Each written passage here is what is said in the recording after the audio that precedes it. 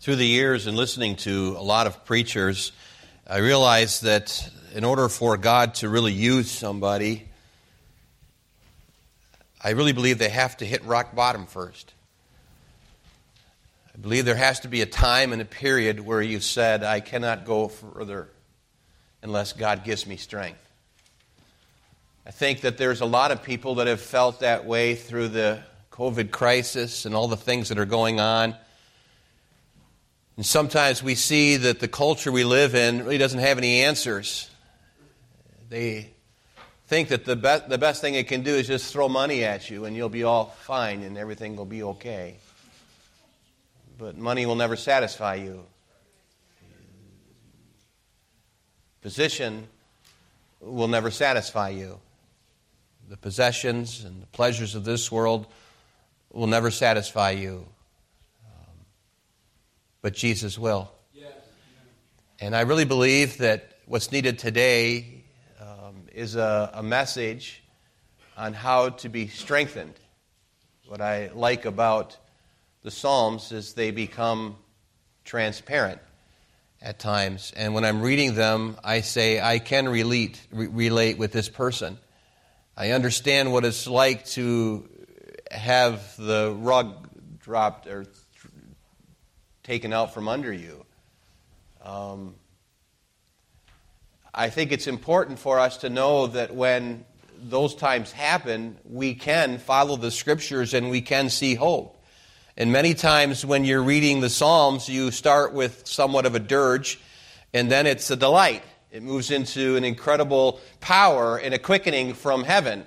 And I really believe that that's how God works. When you really begin to live on the I am level, God can work. If we are just walking around like we are having no problems, and I'm not like other people who have problems, I think then God has a hard time working with us. I was thinking also about how that there has been times when our souls felt as if it was dropping within us. If you look at the text, the main verse, my soul melts for heaviness. The psalmist is writing that. He's talking about dropping. It's like the soul within him is dropping. It's like gravity is sucking him to the ground. He doesn't know what to do. It seems like the grave is ready for him. But God had other plans. He probably has brought you to that place in your life. And when the Scriptures say, my soul melts for heaviness, strengthen thou me according unto thy word, gives us the solution. That when we get to the place where we feel like we can't go on or there's really no hope, we must go to the Scriptures. Because the Scriptures will give us the strength to move forward. I don't know what it's like to lose a loved one, but many of you do. I don't know what it's like to have cancer in people close to me, but you know what it's like. It's hard, it's difficult, and for that person, that individual is going through that, they need us to understand a little bit more of what they're going through. And so I want to give to you a little bit of a definition of a word this morning that maybe perhaps you're going through a time of grief. Maybe this has grieved you. A year ago, this Sunday, we started to change things. A year ago, we started to think, what are we going to do because everybody's going to die? So we'll just move church to home. I'll take the pulpit there, and I'll be in the basement. And you remember those a couple of Sundays? Maybe it was one Sunday, I don't know. But there was some like fireside chats too. I didn't know quite what to do. I wanted to be real and honest with you. Sitting down in my front room and you know, turning the music on and trying to make it the best so that we could have kind of a virtual service. It was kind of like a redneck trying to have a virtual service is what it was. And we did the best we could without Duck Dynasty's help. We did the best we could. And we were trying to help you. But grief has hit some people. So I want to talk to you about that this morning. What is grief? Noah writes this, Noah Webster's Dictionary, 1800, says the pain of mind. The pain of mind produces loss, misfortune, injury, or evils of any kind. Sorrow, regret. We experience grief when we lose a friend, when we incur loss, when we consider ourselves injured. And by sympathy, we feel grief at the misfortune of others. I think it's interesting that when we're talking about grief, when we get to the place where we say that I am grieving or I am going through a time of grieving, that we can relate to others better on the other side of things. And we can comfort them.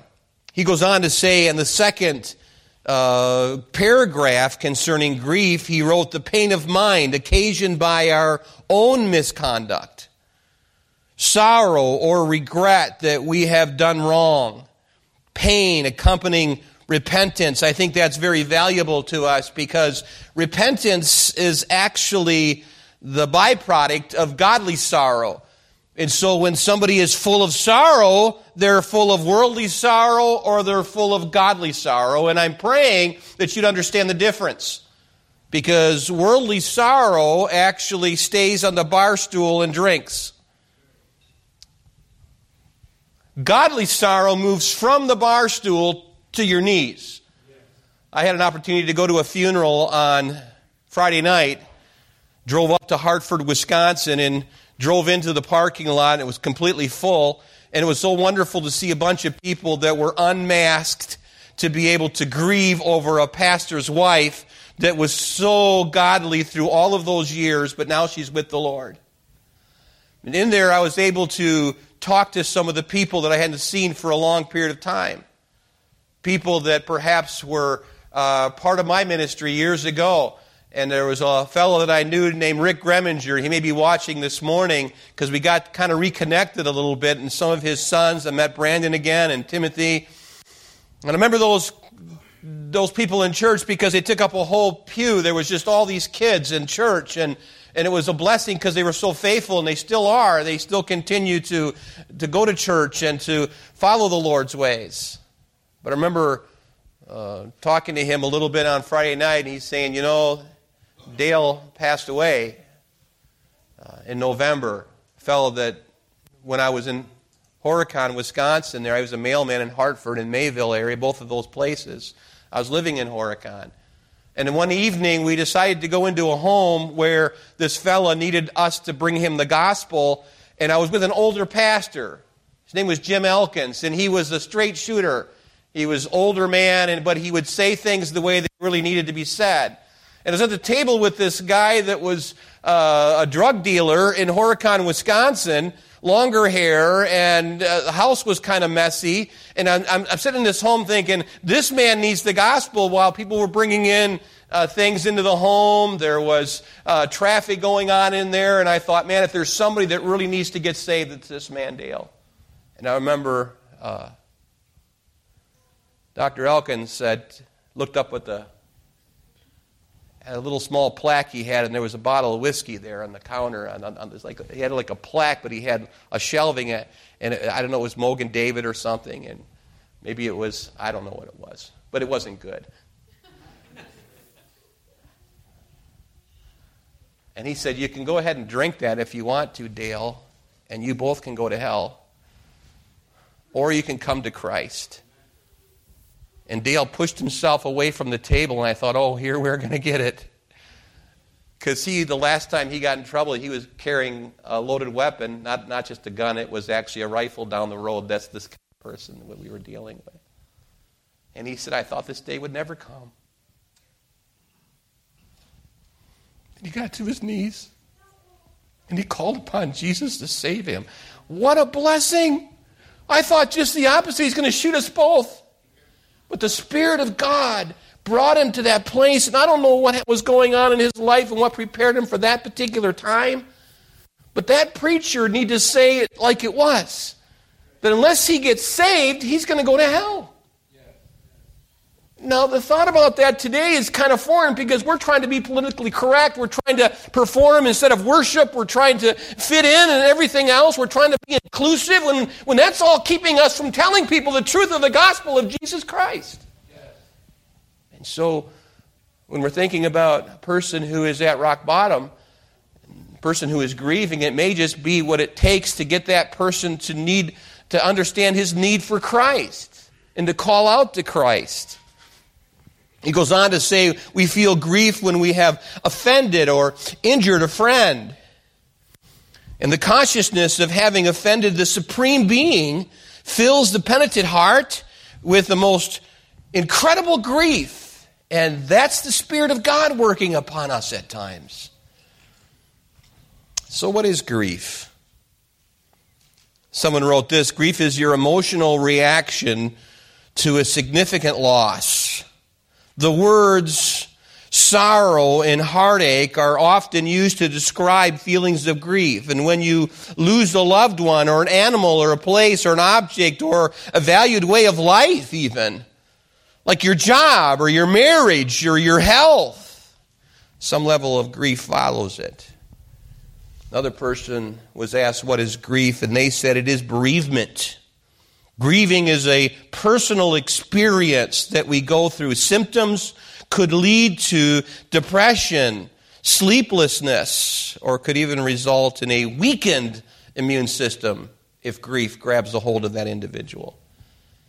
Another person, an author, Edgar Jackson, describes grief. Grief is a young widow trying to raise her 3 children alone.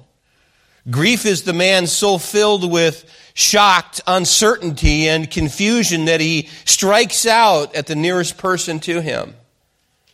Grief is a mother walking daily to a nearby cemetery to stand quietly and all alone just for a few minutes before going on with the tasks of the day. And she knows that part of her is lying in the cemetery, just as part of her is in her daily work.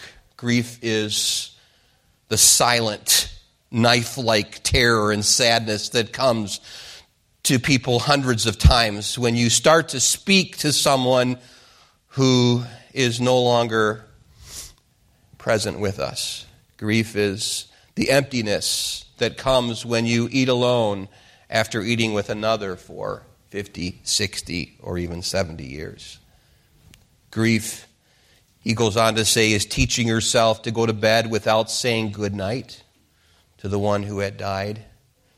Grief is the helpless wishing that things were different when you know that they will never be the same again.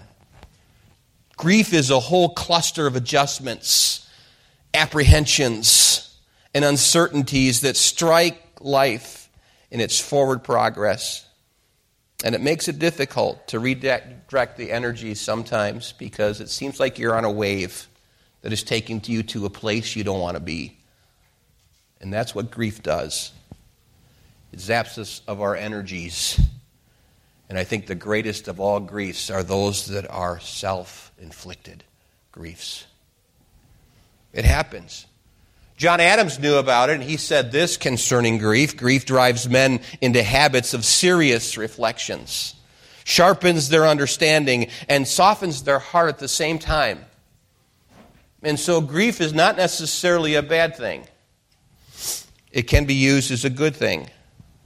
I think in our scriptures this morning, we're looking at the way that David was able to write, and I'm so glad he did, concerning his grief. And many times we read in the scriptures about David and his situation, and he had a lot of wouldas and couldas and shouldas, I suppose, in his life as he moved forward, because there was some sin in his life, and some sin that really perplexed other people's. But David's case was one of perplexity because he was being overwhelmed with grief in the passage. His heart was melting away like a candle burning in the night with the threat of being completely overcome with darkness, and the fears of the night would overtake him, and he would weep. And many times David said that his tears were so much that his bed was wet. That's a lot of grief. So what do we do with it? I think David actually moved forward. He was really dissolving away in his tears. The solid strength of his constitution was turning to liquid as if it molted by a furnace of the heat of affliction that was caused by himself. Heaviness of heart is a killing thing, someone wrote. And when it's abound, it threatens to turn life into a long time of death, which a man seems to drop away in a perpetual drip of grief. I remember talking to a woman in Hartford when I was a mailman. Her name was Myrtle. And Myrtle was somebody who was easy to talk to. And I was delivering her mail to her. And one day, it was a little difficult to open her door. And she opened it up just a little ways. I said, "What's wrong, Myrtle?" And she said, "The ceiling fell." It's plaster ceilings. I noticed that a tree had fell on her gutter outside. And it must have somehow hit that old house. And the ceiling fell and all that stuff was in front of her door. And so I came after work and swept it all up and got rid of it. And with the funeral director, I was at the funeral at Hartford this last week. I was hoping to see the owner of it, Steve. Him and I were the one that put the new ceiling up for her. But thank you, Steve, for helping me back then to hang that drywall. It's kind of hard. Back then I just used my head, you know.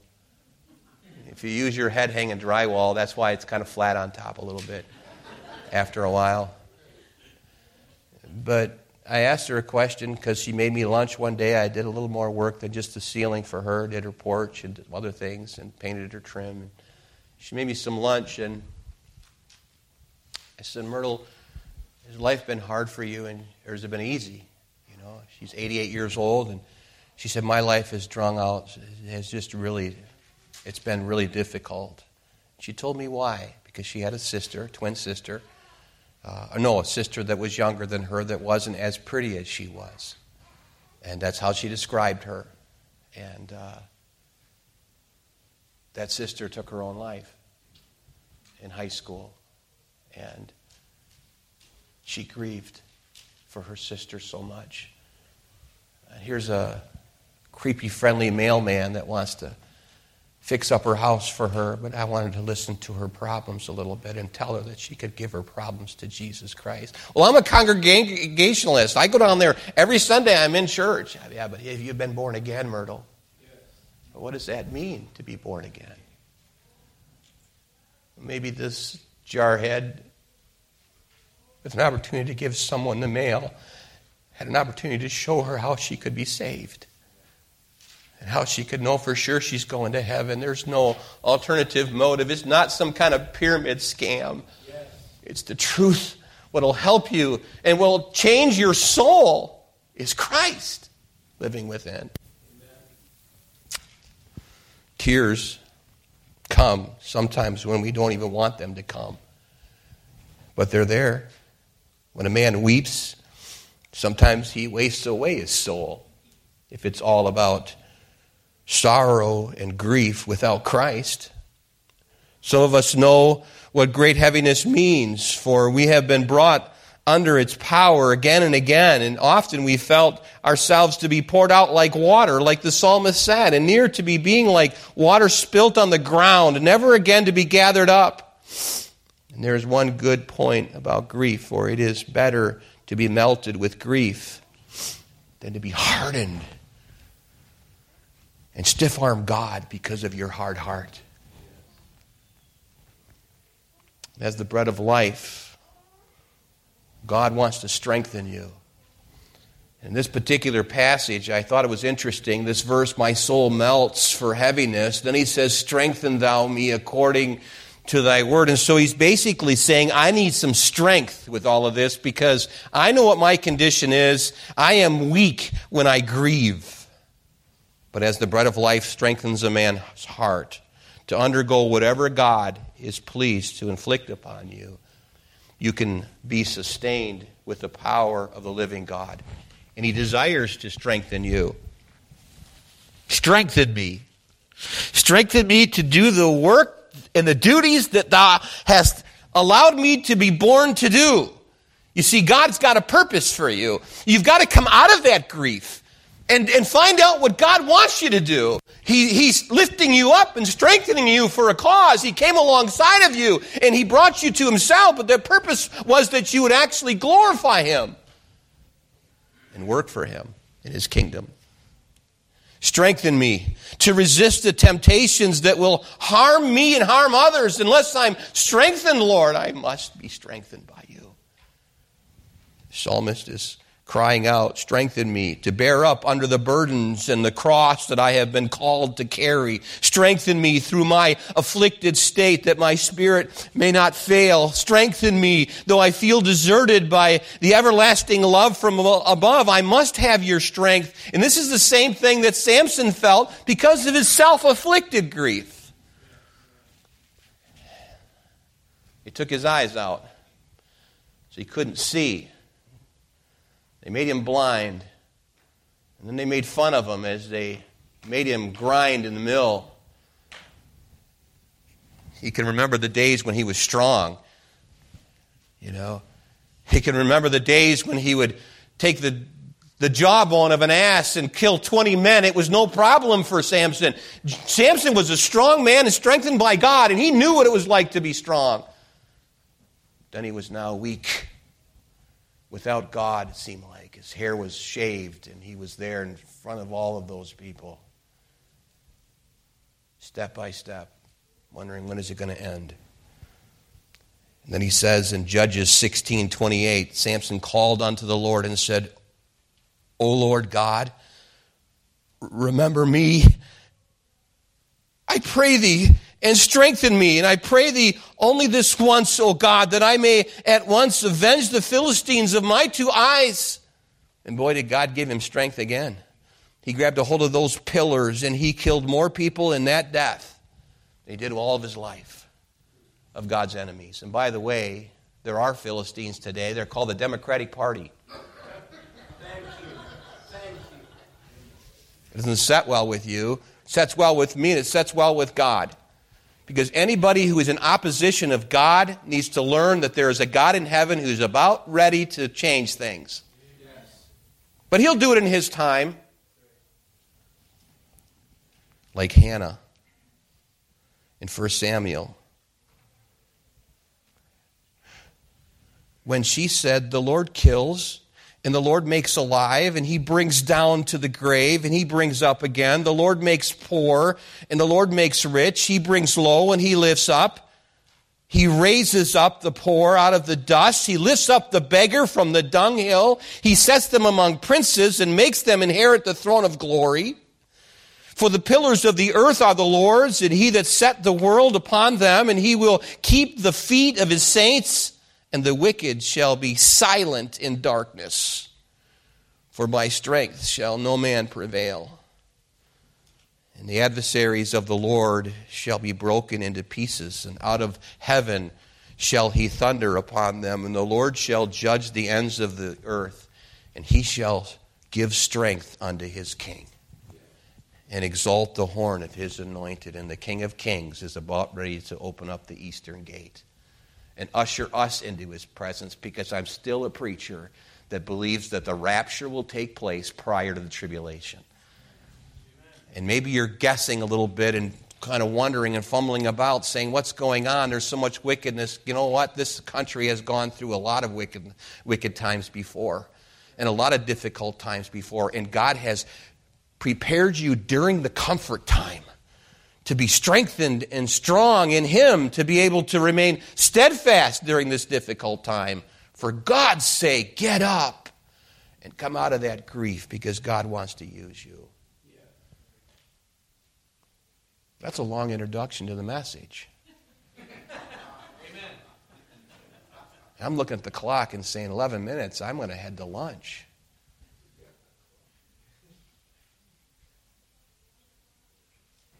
But I want you to see something in verse 28. Again, my soul melts for heaviness, and strengthen thou me according unto thy word. I want you to know, first of all, during your difficult times, that we have an abiding promise that will never fail us. That God said that he will be with us until the end of the world. and He will never leave us or forsake us. Isn't that a beautiful promise? He made His promise. And I'm so thankful that His promises are greater than mine. Because sometimes I can't keep my promises. The Bible says, wait on the Lord, and be of good courage. He shall strengthen thine heart. Wait, I say, on the Lord. And so if you're looking for strength, ask Him. But then wait on Him. Because He really wants to know if you really mean it or not. Do you want to be quickened by the Spirit of God? Then ask Him, and then wait on the Lord.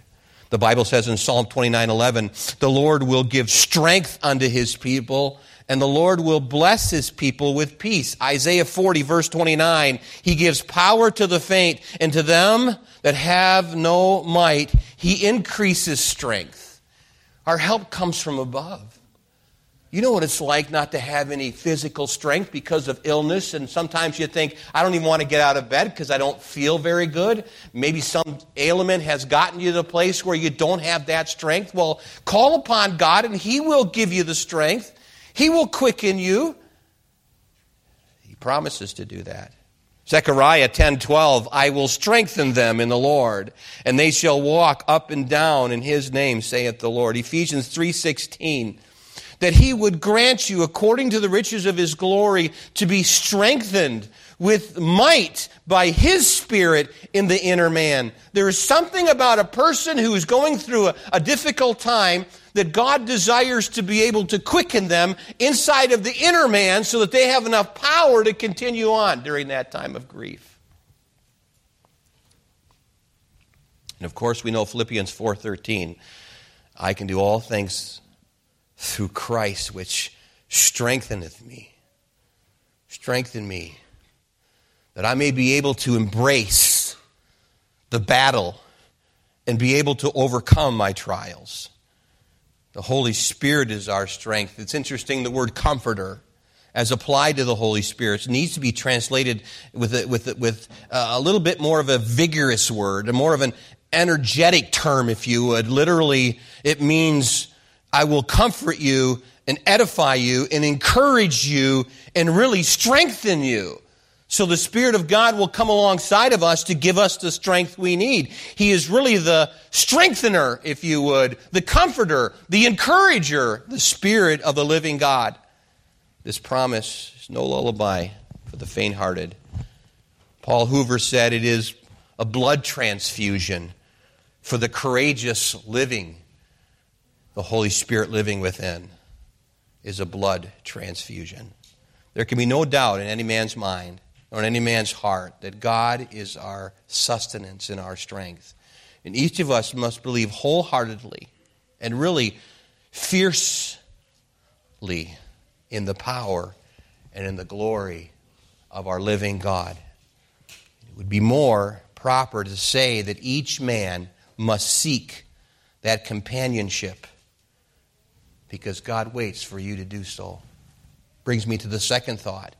Verses 29 through 39, I don't have time to read all of them, but we have this authentic pathway, if you would. It's right in front of us.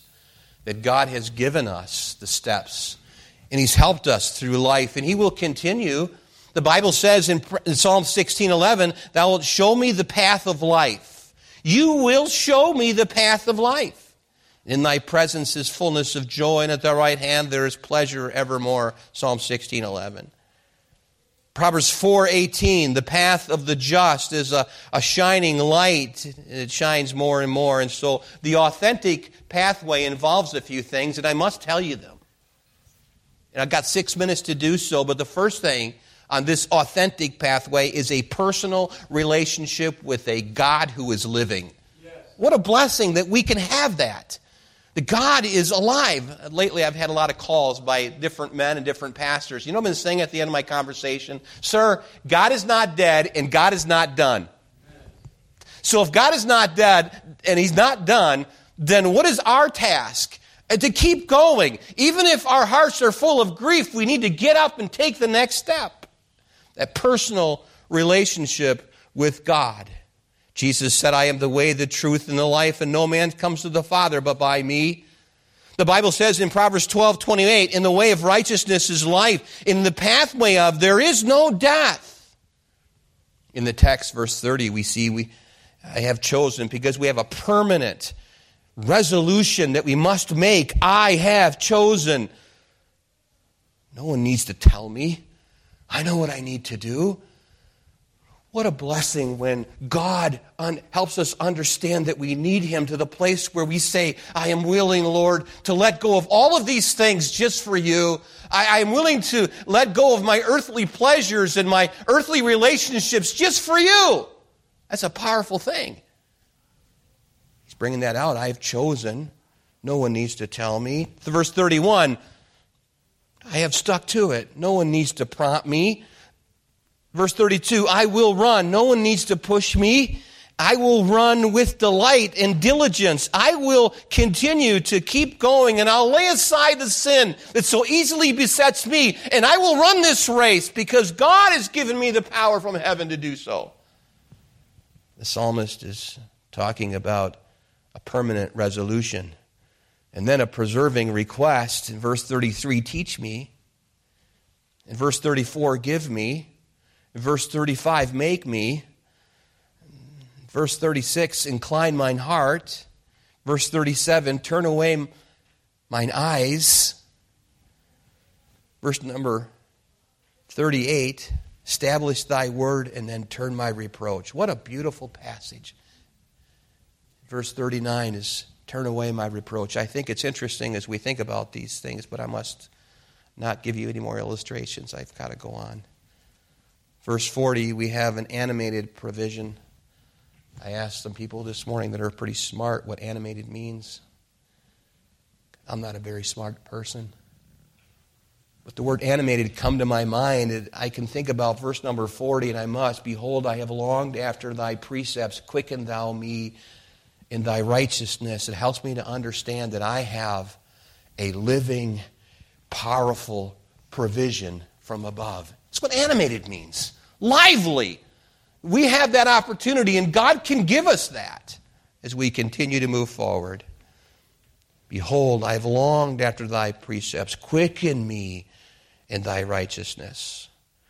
Romans 3:25 and 26, whom hath God set forth to be a propitiation through faith in his blood, to declare his righteousness for the remission of sins that are past through the forbearance of God. To declare, I say at this time, his righteousness, that he might be just and the justifier of him that believes in Jesus.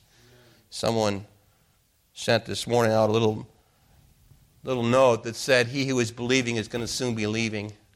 So true, isn't it? That's what we long for. One way or another, we are going to go to heaven. Nobody gets out of this place alive. We will all die sooner or later. That's my message this morning. We're going to die. But the truth of the matter is that if you put your trust and your belief in Jesus Christ and him alone, don't attach Mary to it. Don't attach religion to it. Cleave onto Jesus Christ alone. He will save you. Yes. Not unto your own righteousness because of your wonderful deeds. None of us in here are good enough to get to heaven. Our righteousness doesn't exceed the Pharisees. I mean, they pretty well kept the law, but they were still doomed without Christ. That's why he came. And as the older I get, the more I realize how wonderful the plan of salvation is, because the salvation is all done by God through his Son, Jesus Christ. And by grace, then, we can be saved. We partakers of the divine Spirit. Wow, it's all good because of what God has done for us. I'm so thankful that we're entering into this time of year because Easter Sunday's a coming, I like it, that sermon that old preacher was preaching Friday. The demons were and they were dancing, but Sunday's coming.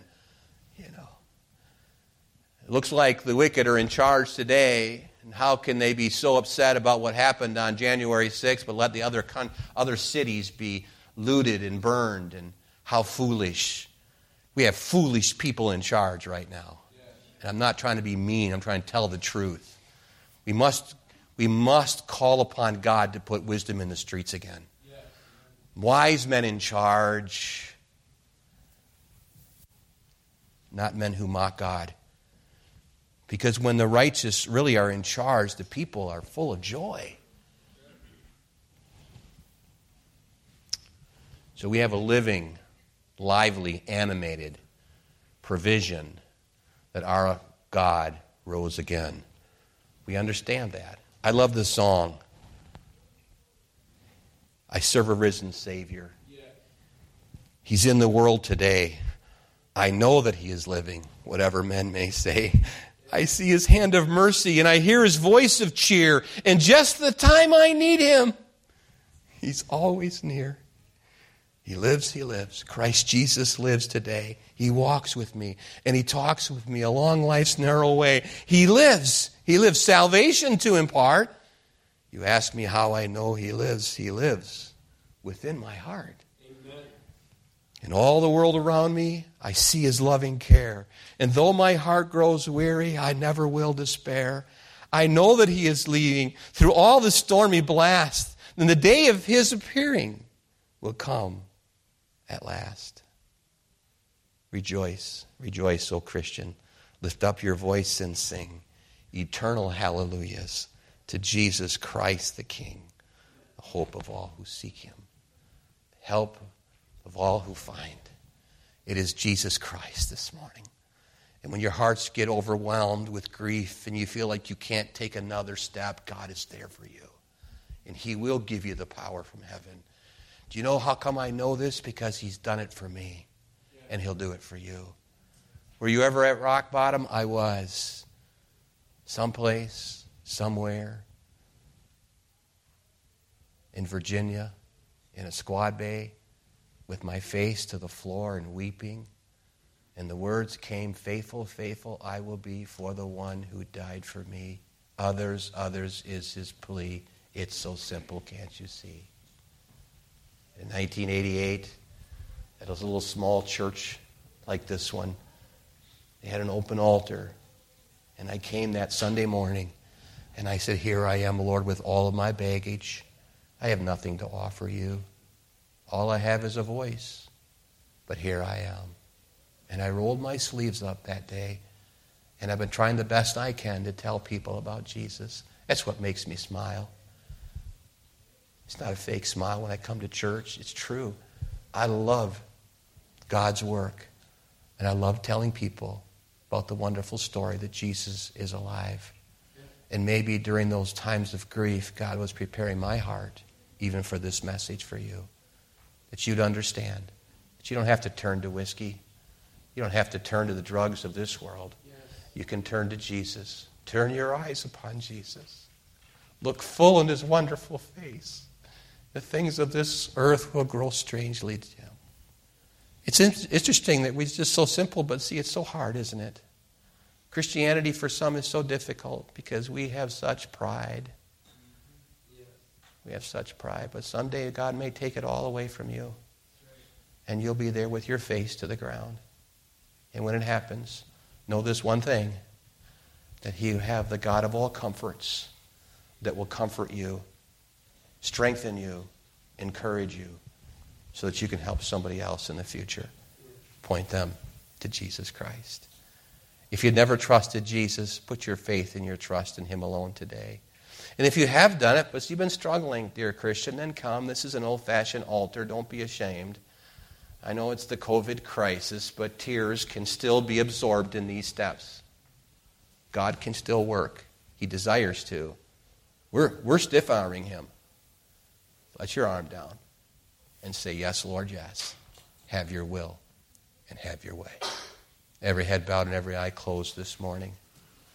Maybe you're here this morning and you say, Pastor Howell, it seemed like you were speaking right to me today.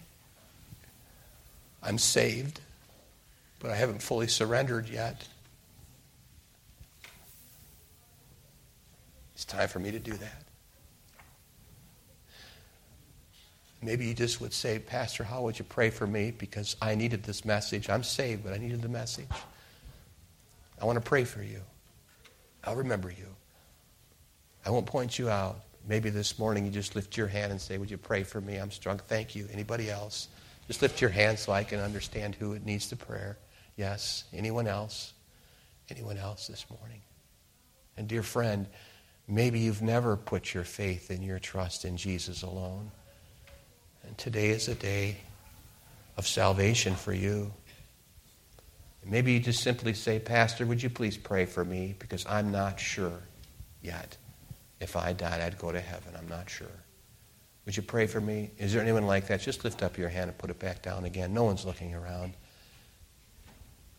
Then, Christian, this message was for you. And maybe you need to come this morning. Why don't you come? With every head bowed and every eye closed, would you just stand to your feet? No one's looking around this morning. We have a spirit of an invitation, and if you need to come, you come. God is calling you. He's been working on you. To come down to an old-fashioned altar and just pray, you can come and do that today. I'm going to pray, and as soon as I'm done, the piano will begin. Father, I ask that your Holy Spirit would guide in the invitation in Jesus' name.